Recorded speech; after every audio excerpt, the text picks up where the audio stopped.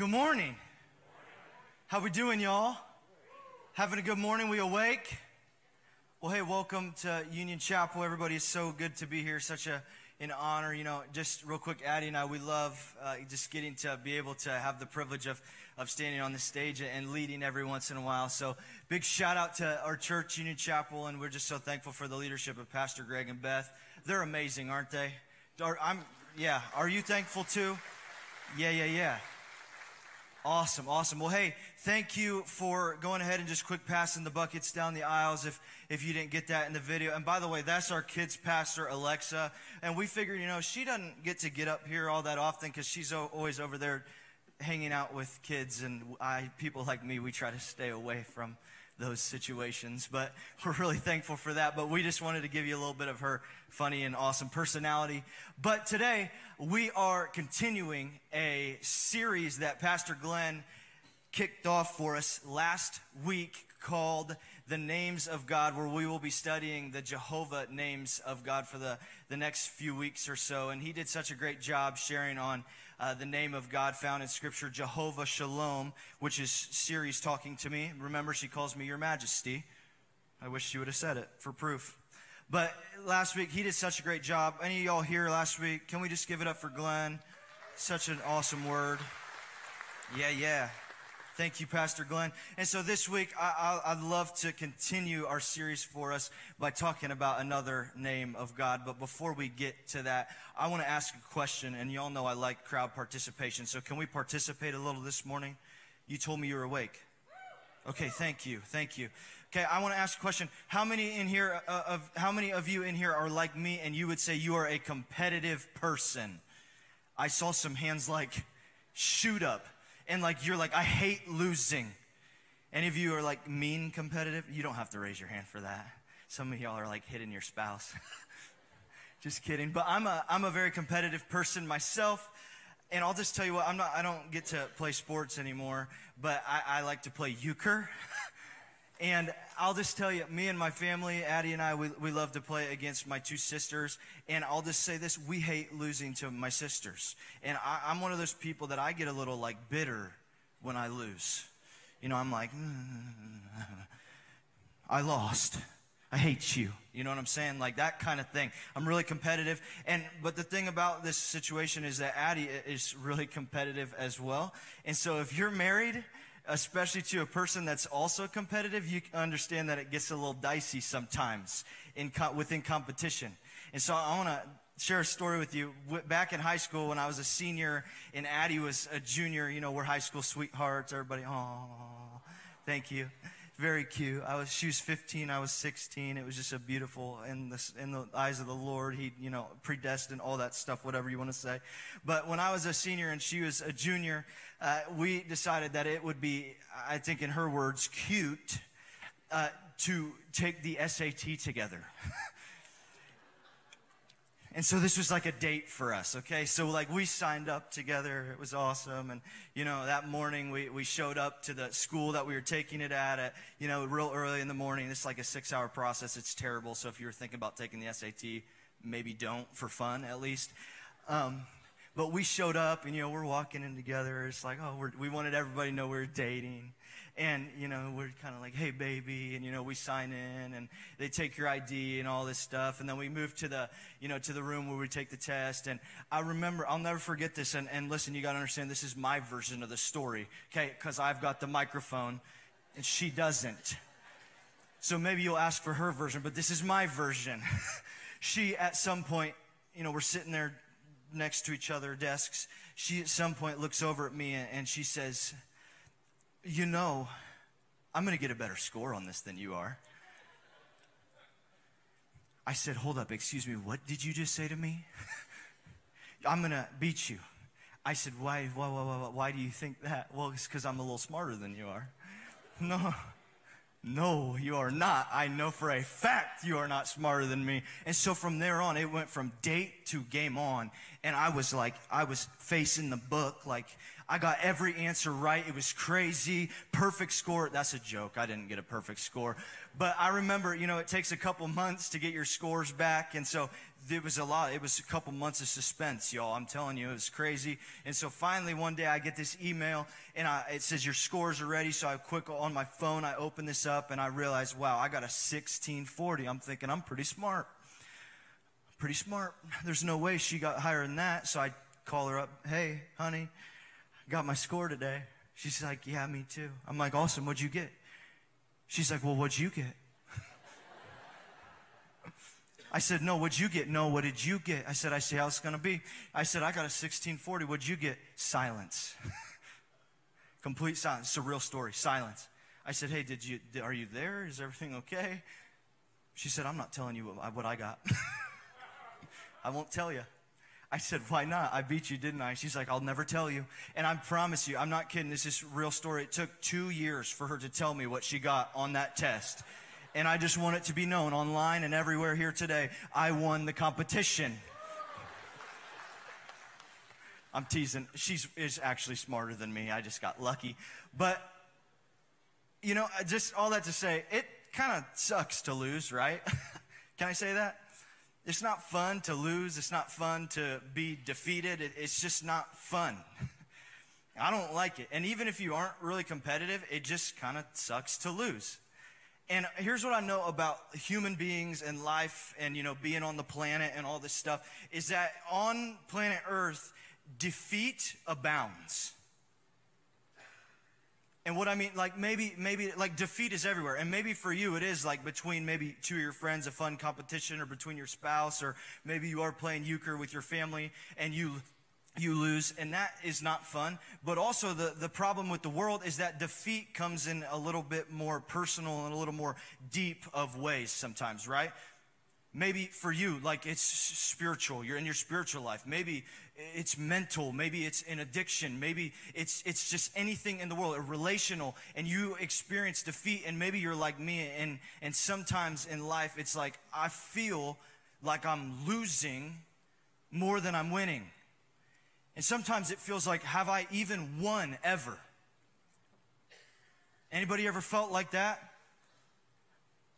I'm losing more than I'm winning.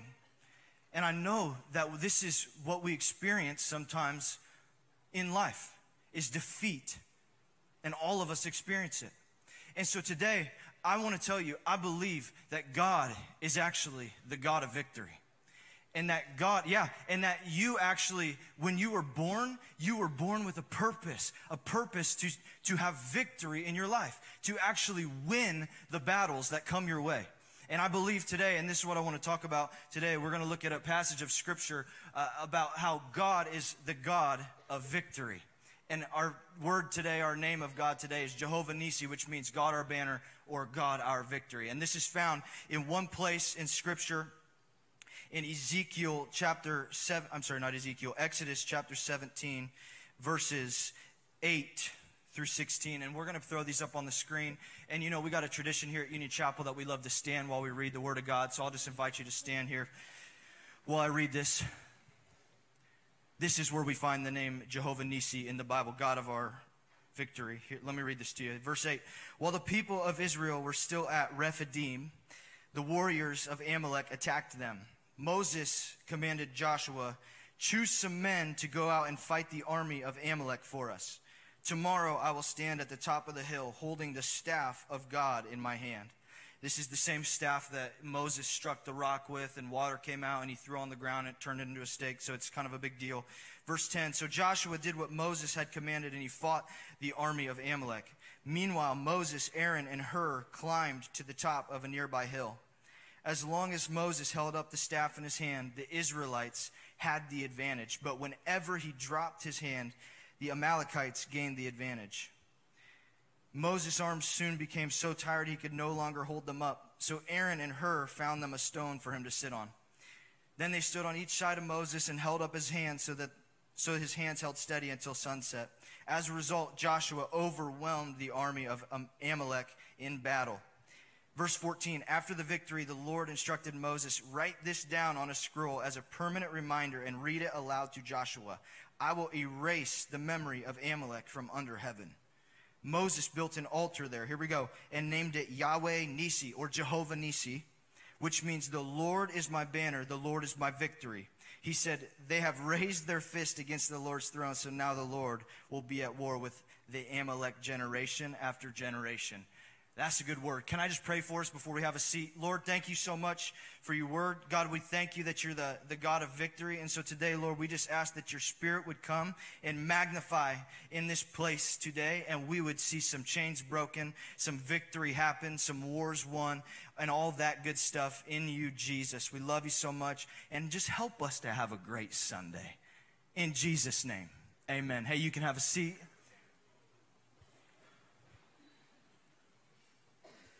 So today, I want to talk about this victory thing. Is that okay with everybody? Are you with me today? Okay, thank you. I want to talk about this victory thing, and here's how I want to do it. I want to take you from kind of like point A all the way to point B today. It's going to be kind of a journey that we're going to take, but I think what I want to talk about today is going to really help some people. I think this is just a word that has helped me so much in the past year and a half or so in my life, and I really think that this is going to be a blessing to you today. But I want to jump into a story here in the beginning of the book of Exodus. So we're kind of going backwards a little bit with this Israel thing. But in the beginning of the book of Exodus, we find a group of people called the Israelites, and the Israelites are God's chosen people. This is God's nation in the Old Testament. Okay? And the problem is that the Israelites are held as slaves. They're held as captives in another nation called Egypt. And so what happens in Exodus chapter 3 is God has raised up this young man, now grown up a little bit, named Moses. And he actually comes to Moses in the form of a burning bush. It's like a bush that's on fire. I know it sounds weird, but this is what happened. And what happens is Moses, he goes up to this bush, and he actually hears the audible voice of the Lord speaking to him. And he says, Moses, he says, I've heard the cries of my people. They're in pain. They're my people, and I'm not letting it happen any longer. And he says, Moses, I'm choosing you. Moses, my servant, you are going to lead my people out of captivity, out of Israel, into the wilderness, and eventually into this place called the Promised Land. And so Moses kind of makes him nervous for a second. You know, he doesn't know if he can do it or not, but eventually he agrees. And so what we see is God does tons of miracles through Moses, and eventually Moses actually he leads the nation of Israel out of Egypt, across the Jordan River, the Red Sea. The Jordan River comes later. The Red Sea and into the wilderness. And listen, I just had this random thought in the last service. Maybe they kind of looked at me like I was weird, but maybe some of y'all have had this before. Sometime I think like in heaven, someday there's going to be like a big screen TV where you can like just go to God and ask like, hey, you know, I wasn't alive back in like 1000 BC. Can you show me like the angel live feed of what was going on? And have any of y'all maybe ever thought of this? Like, I wish I could see what happened. One of these things for me is the parting of the Red Sea. I've always just wanted to see that. Sounds cool to me. Maybe y'all will watch with me in heaven. I don't know. But anyway, so Moses, that's a complete sidetrack. Forgive me. So Moses leads the nation of Israel out of Egypt, and now they're in the wilderness. And God makes all of these amazing promises to Moses and the nation of Israel. He says, you know, you are going to be my people. I'm going to be your God. I'm taking you to a promised land. I'm taking you to this place you can't even imagine how good it really is. And I'm going to be with you. We're going to, dwell together, be in relationship together, and the whole world's going to be blessed through y'all. And, you're going to be led there by Moses. And Moses was this amazing, amazing man who was just such a great leader. And, the Bible says that Moses talked to God face to face like a friend talks to a friend. And Moses at one point, like, kind of saw God. He saw the glory of God. And Moses was like God's favorite person, basically. And so what I'm trying to say is Moses was an amazing dude, an amazing leader, amazingly loved by God, tons of favor by God. And his task was take my people into the promised land. And Moses' success basically was measured by, do my people get the promises that I have promised? Will you take my people into the promised land? Will you get my people into the blessing and the victory that I have prepared for them? This was Moses' success rose and fell. I almost forgot the word. I almost said rised and felled. Rose and fell based on this fact. This is interesting. I'm going to move on to the next story here in Numbers chapter 13 and 14. And I'm not going to read this for you. It's a bit of a story. And so I'm just going to kind of tell it to you in the Cole Farlow translation. But I really encourage you to go read this at some point. It's a really good story. But fast forward, they've been traveling through the wilderness now towards the promised land behind Moses. And Numbers 13 and 14, we get to this moment where they have come close enough to this promised land that they hatched this plan to send 12 spies ahead of them and spy out the land. Okay, so they choose a person from each tribe in Israel and they gather them and they say, hey, y'all, here's your mission. You know, you're going to sneak past all the people. You're going to go scope out the land. You're going to take some notes. You're going to bring us back the report. Okay, and so they send them out. The people, they go and they spy out the land. They come back to the Israel camp. And they say, hey, Moses, Aaron, we have our report. And they, collectively, they're like, the land is awesome. It's awesome. We love it there. It's like Florida is probably what they said. I love Florida, by the way. It's like Florida beaches and everything. They just said it's amazing. But there was a few of them. They said, but there are giants there. Giants. And it says that they said that they make us look like grasshoppers when we stand next to them. There is no way in the world that we could ever take this land. They're giants. Do you understand?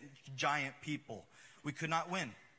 We could not take this. And not only that, there are armies surrounding this land that we probably couldn't even get through them to get to the giants. And essentially what they said is, we are terrified to move ahead.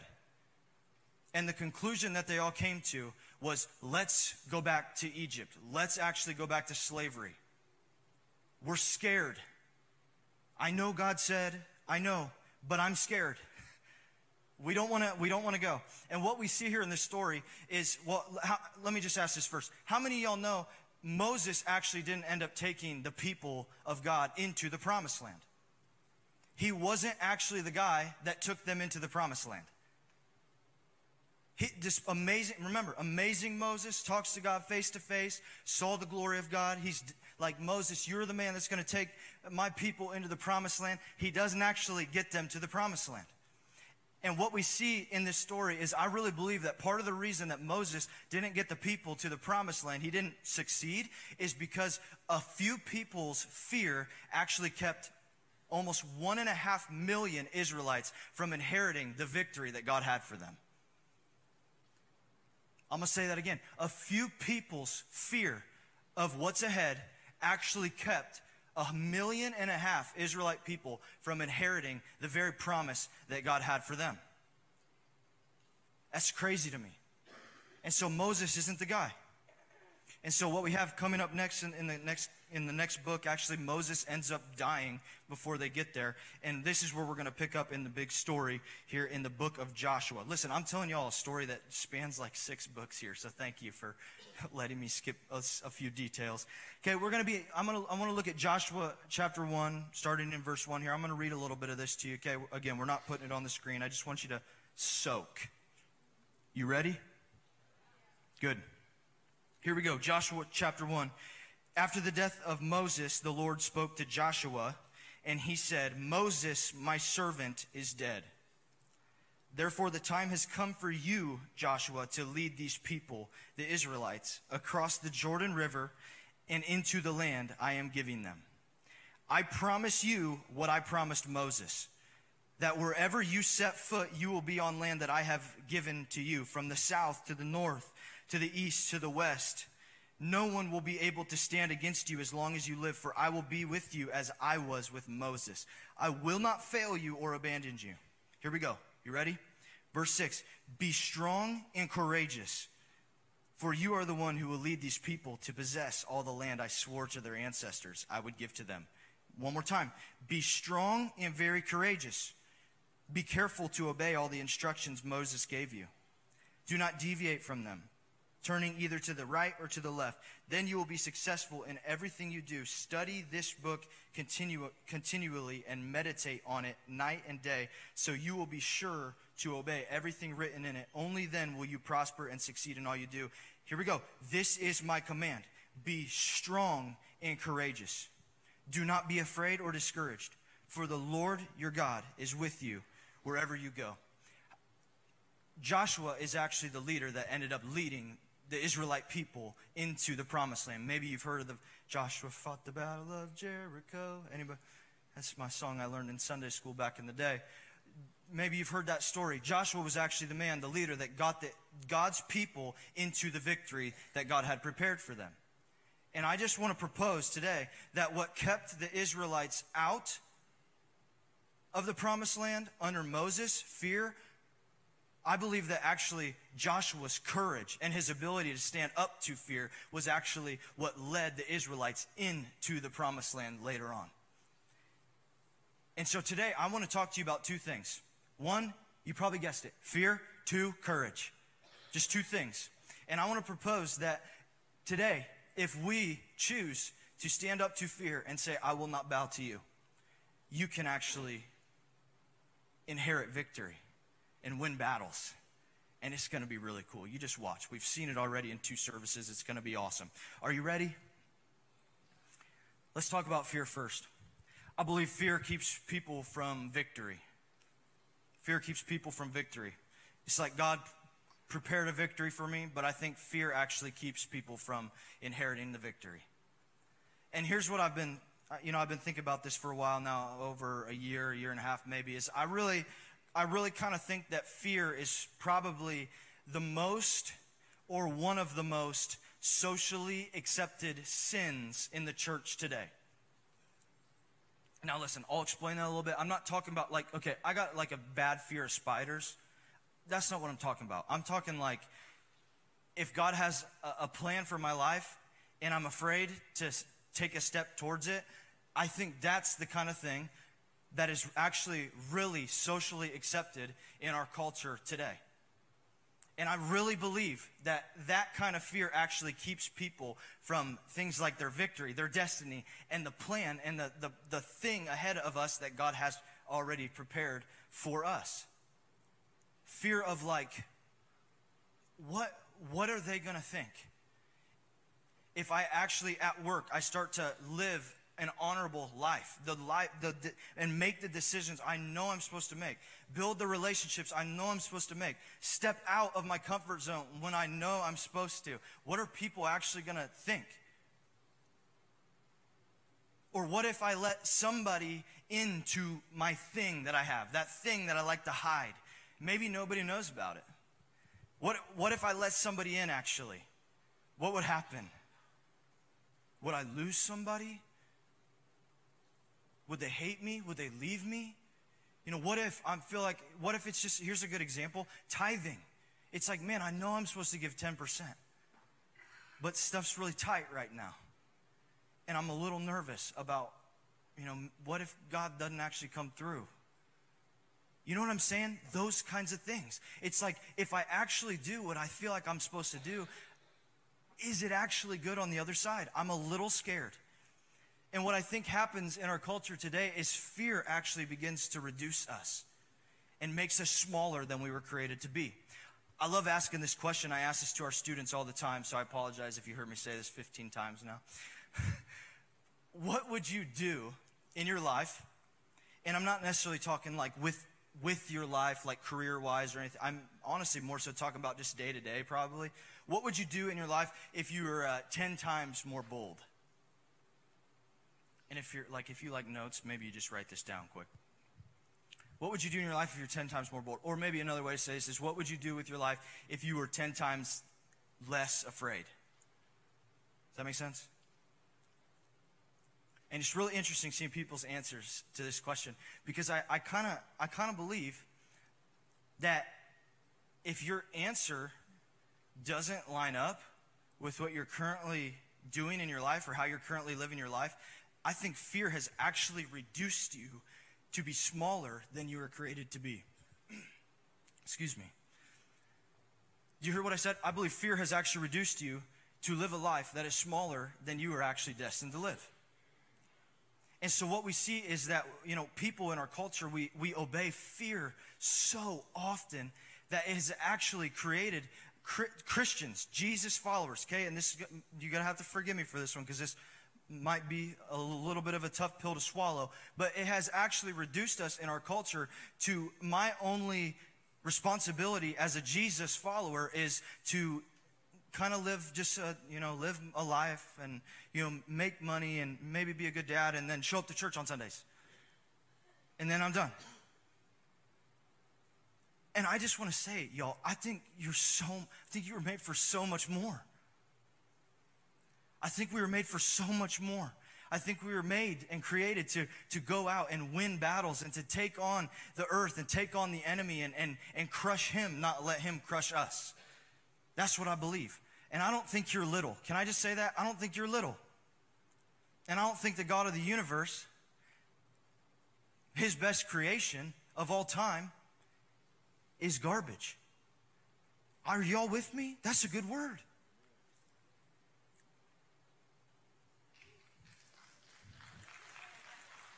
Nope, too late. I'm teasing y'all. But I really do. I think fear is a huge problem for us. I get to meet with a lot of people, and I love talking about this topic because, I have a personal relationship with fear in my life, and we'll get to that sort of at the end a little bit. But I love meeting with people as a pastor. It's like my favorite thing to do, just doing ministry with people one-on-one. We talk a lot about this thing. I ask people, like, what's your biggest fear? And I feel like a lot of people don't know that they're afraid. I get a lot of answers like, well, I don't feel afraid. And how many of you know, if you're afraid of flying and you don't get on a plane, you have reduced your life to accommodate for the fear. Does that make sense? So you don't actually feel your fear because your life surrounds it so much to the point where you actually aren't in any situations where you feel the fear. And so what happens is, like, we'll just say this. If you are made to be a lover of people, maybe that's you. God's like, I'm creating that person. They're going to love people well. And what happens is the enemy actually meets you in that. He says, wow, that's where their greatness is. I'm going to place this like fear of, I'm afraid of what people think of me. I'm terrified of if people really love me or not. Or if they knew who I was, they wouldn't love me. That sort of thing. You see what I'm saying? And so what we do is we actually reduce our lives to accommodate for those fears. And in turn, we actually are never stepping into the very things that God has created us to do. The very victory that we are created to grab onto and hold on to. I hope I'm making sense, because this makes sense in my head. And so I think, again, fear is reducing us. And what I love, a pastor that I love says this saying, again, that I love, is that the dogs of doom stand at the gates of destiny. The dogs of doom stand at the gates of destiny. And so there's kind of like two ways in life to know what you're supposed to do. And again, I'm talking like day to day, mostly. Is one, what would you do for free? What would you do for free? That makes sense. And two, what are you terrified of? Because I really think those moments where we brush up against that victory, that destiny, that thing that we were created for, I think that is exactly where our biggest things meet us. It's like the enemies. I don't want him in there, her in there, so I'm putting my biggest dog in front of the door.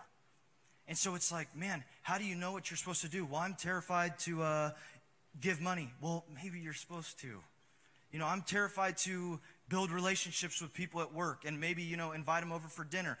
I'm terrified of that. Well, maybe that's exactly what you're made to do. And I know that's not the most comforting thing to hear, but those are the places where you find victory. And I just want to say this, and I'll be done with this fear thing, is that fear is a liar. Fear is a liar. What I love about this story is the Israelites, remember the few people that they were afraid of giants actually kept all of their nation out of the promised land for a while.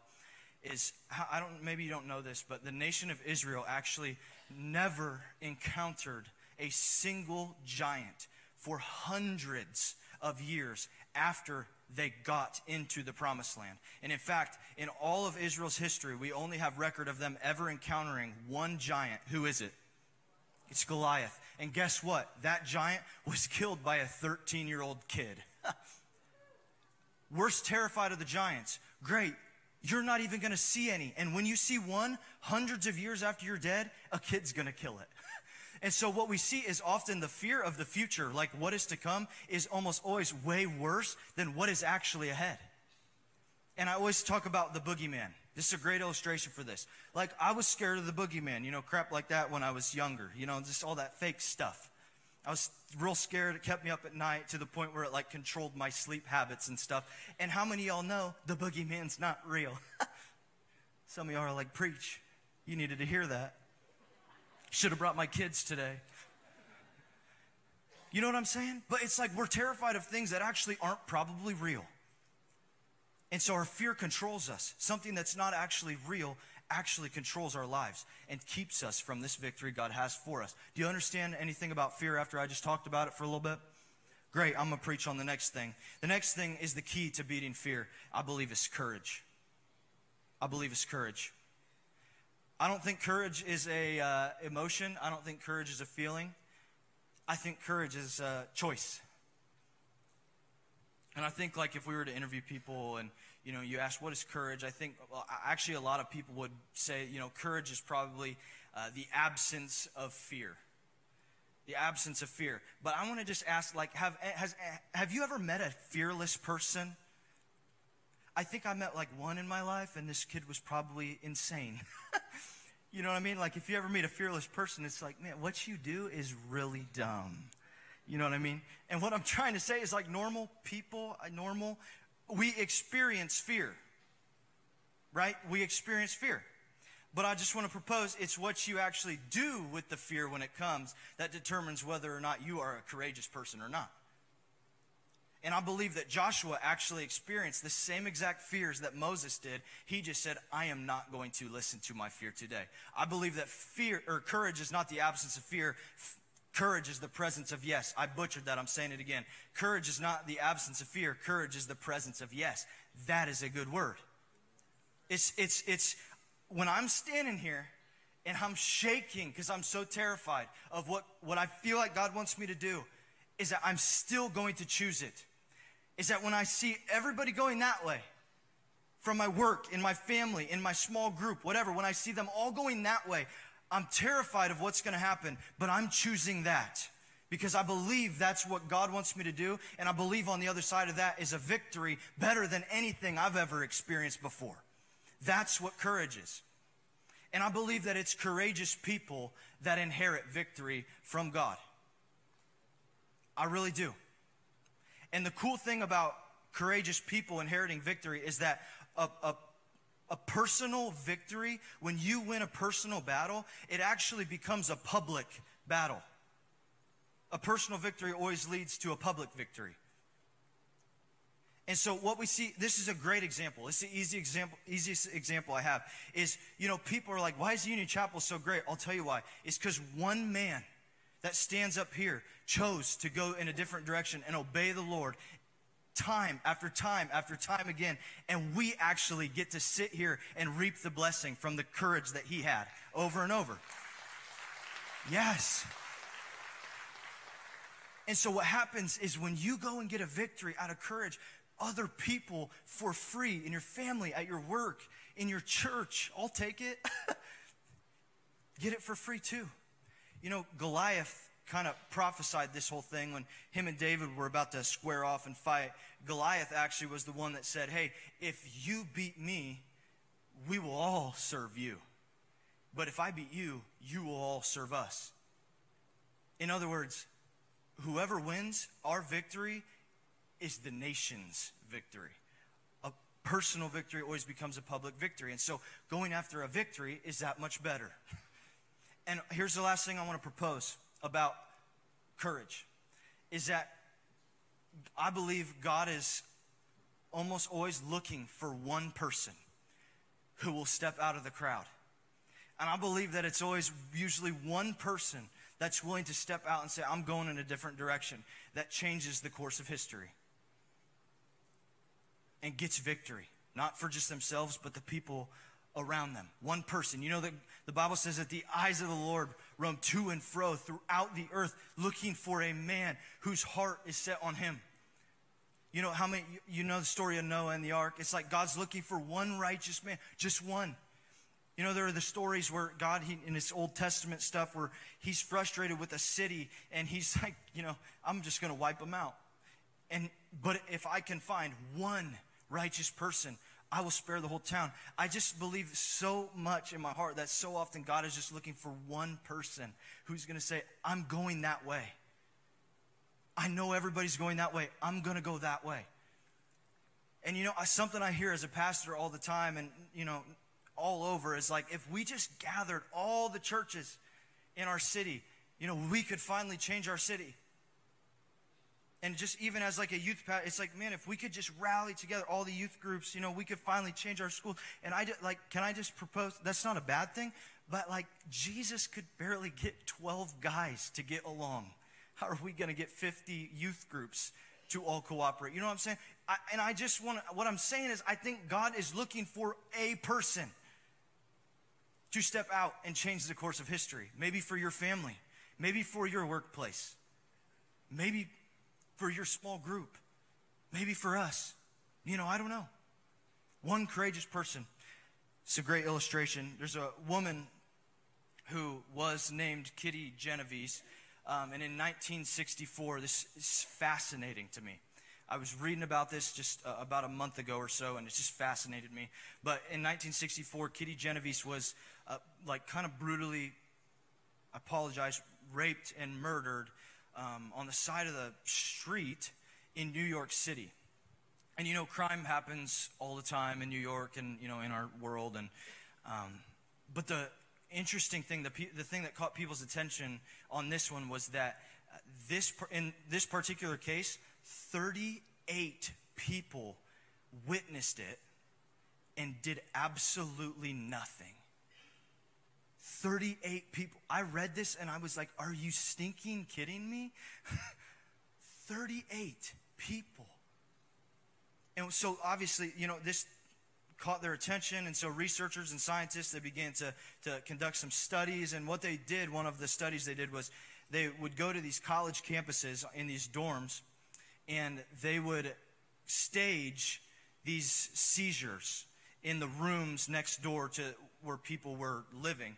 And what they found was when they would stage a seizure and there was one person in the room next door, almost 100% of the time, somebody would do something. You knock on the door, call somebody, they would just do something to help. But also what they found was that if they staged this seizure and in the next room there were 4 or more people, almost never did they do anything about it. And what they came up with at the end of all this study was something called the bystander effect. Maybe you've heard of this. It's something like still studied in psychology today. But in other words, when in a crowd, everybody thinks somebody else is going to do something about the problem. Everybody always thinks somebody else is going to do something about the problem. And I just want to say, I believe God is looking for one person, one who says, I will not do life at work the same. My family has a history of this for generations. It ain't going to be me. I see people scared to stand up and step out in faith. It ain't going to be me today. Everybody lives like this at school. I know I'm not supposed to. It's not going to be me. And I'm terrified of what's ahead. But I know that God is who he says he is. And he promised me victory. And it's probably better than I could ever imagine. And so I'm choosing courage. I think God's looking for one person. And I think it might be you. I think it might be you. And so I want to close with a story today. Yeah, you guys can come up here and do your thing. I want to close with just a kind of a personal story. Many of you, I've been talking. I'm not ashamed of my own personal testimony that's happened in my life over the past couple years or so. But about a year and a half ago, we were at a camp with some of our students, and we had taken some of them to this camp, and we were sitting actually in a service, and it was just kind of like this worship message, that whole thing, and it was great, awesome. The week was going phenomenally. God was moving. I couldn't ask for more. And what happened about the third day in or so, I was sitting there, and we got kind of towards the end of the service. They were playing the final few worship songs, and I had these like strong, intrusive, kind of dark thoughts really just shoved their way into my mind. Just as I was sitting there. And it something along the lines of this is, you will fail. It's going to be bad. It's going to be embarrassing. Everybody's going to know. They will reject you. All the dreams you've ever had, gone. Silly. Why would you even dream those things? The people that you thought love you don't really. Nobody's on your side. Things like this. And I began, for the first time ever, had no idea what was happening, zero idea, to have an anxiety attack, panic attack.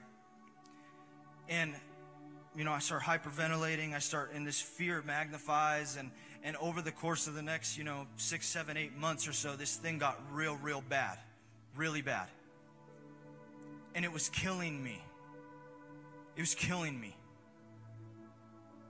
I couldn't go to bed at night. I can't get out of bed in the morning. I would wake my wife up in the middle of the night, just flipping out. That's the best way I can describe it. And she'd have to sit there every night. She'd just get on her phone and play the song, Jesus, Jesus, you make the darkness tremble in my ear, until it would stop, sometimes 45 minutes or so. Honestly, agony. And I know I'm making kind of a long story short, but one morning, it was a Monday morning, we do our 180 stuff on Sunday nights, and it was a Monday morning. I was kind of spending some time with God. It's, my day off, and so I'm just sitting there kind of spending some time with God, and honestly, just to the point of I'm like just begging. I'm just at weakest I could possibly be, and I kind of hear him speak to me. And what I do is I take notes of whenever I feel like I hear God speak to me. I write it in red, actually, so I can, I want to better learn to hear the voice of God and discern the voice of God. And I know that takes practice, and that's another topic for another time. But, I write it in red. And what I hear God ask me to do are 3 things that I'm actually completely, utterly terrified of doing. First thing, first and foremost, you have to actually let people in. It's just what I felt. I'm terrified that anybody's ever going to find out. Absolutely terrified. I'm supposed to be a pastor. I'm supposed to have it all together. What's wrong with me? Like, these are the thoughts going through my mind. So 3 things. He says, well, first, you got to let your family in. And so I talked to my parents. I talked to my father-in-law. And guess what I'm met with? Cole, we love you. We're for you. How can we help? We want to fight for you. What can we do? I mean, my mom, God bless her, she was almost annoying. She was so helpful. Second thing, you got to let your church into this mess. And I knew, I'm like, darn it, man, come on. I'm talking about, I'm like, Lord, are you sure? Yes. So I was terrified to talk to Pastor Greg. Terrified. Honestly, maybe shaking. And I did it. Guess what I was met with? What's wrong with you? We're for you. Why would you ever think we're not? We love you, Cole. How can we help? How can we help get you out of this mess? You know what I mean? And then thirdly, I knew I was supposed to get some professional help. And I was very scared of this. Because honestly, y'all, I thought counseling was for crazy people back in the day. Guess what? Now I just think it's for human beings. I think, like, if you're breathing, you probably need to go to counseling. I'm serious. Humans, we're messed up, y'all. It's bad. We need help. I'll probably pursue counseling to some degree for the rest of my life now. It's amazing. But in those 3 things, I had to say yes. I was so terrified, so scared. But guess what? I have been now almost 9-10 months free completely of anxiety, depression, suicidal thoughts, all of that stuff completely. It's all about the courage. You know, just a side note quick before we close here, is I was thinking about this morning, is when I was going into ministry, wrestling with my call in the ministry, I was a freshman in college. I took the entire year. I was wrestling with this thing. Honestly, I knew I needed to do it. You want to know one of the biggest things that held me back? I was scared of talking in front of people.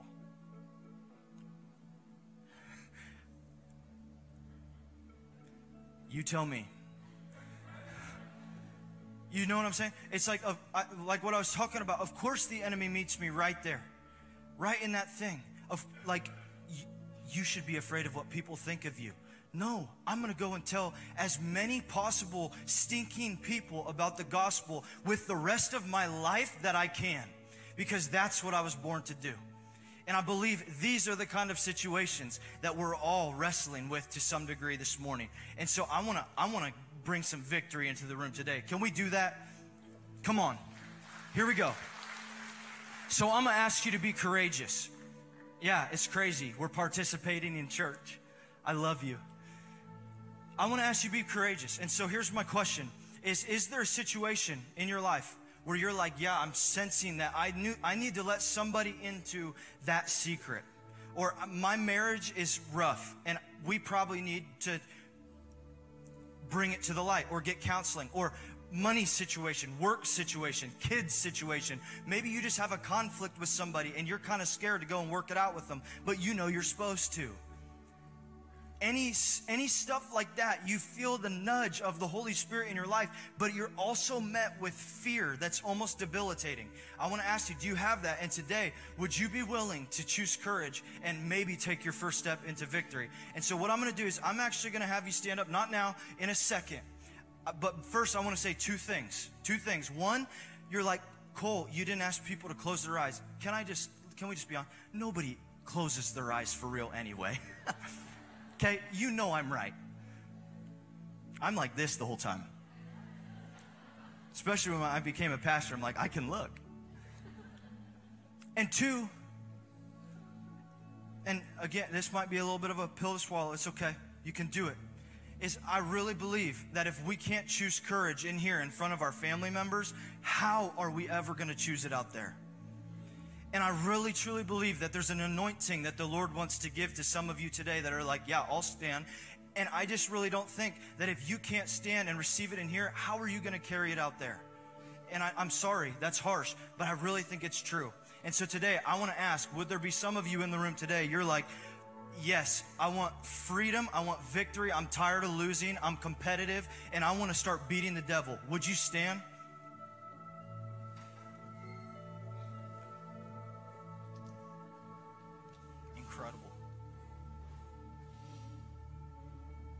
Amazing. Okay, here we go. We're a family. Now here's what I want you to do. Maybe you're standing, that's fine. Put your arm, if it's appropriate, lay hands on the people that are standing up. Okay, can we just like gather around some of these people? Maybe if you're just a whole family, just get together. And I'm going to pray for y'all. Because I really think there's some victory to be had here today. Awesome.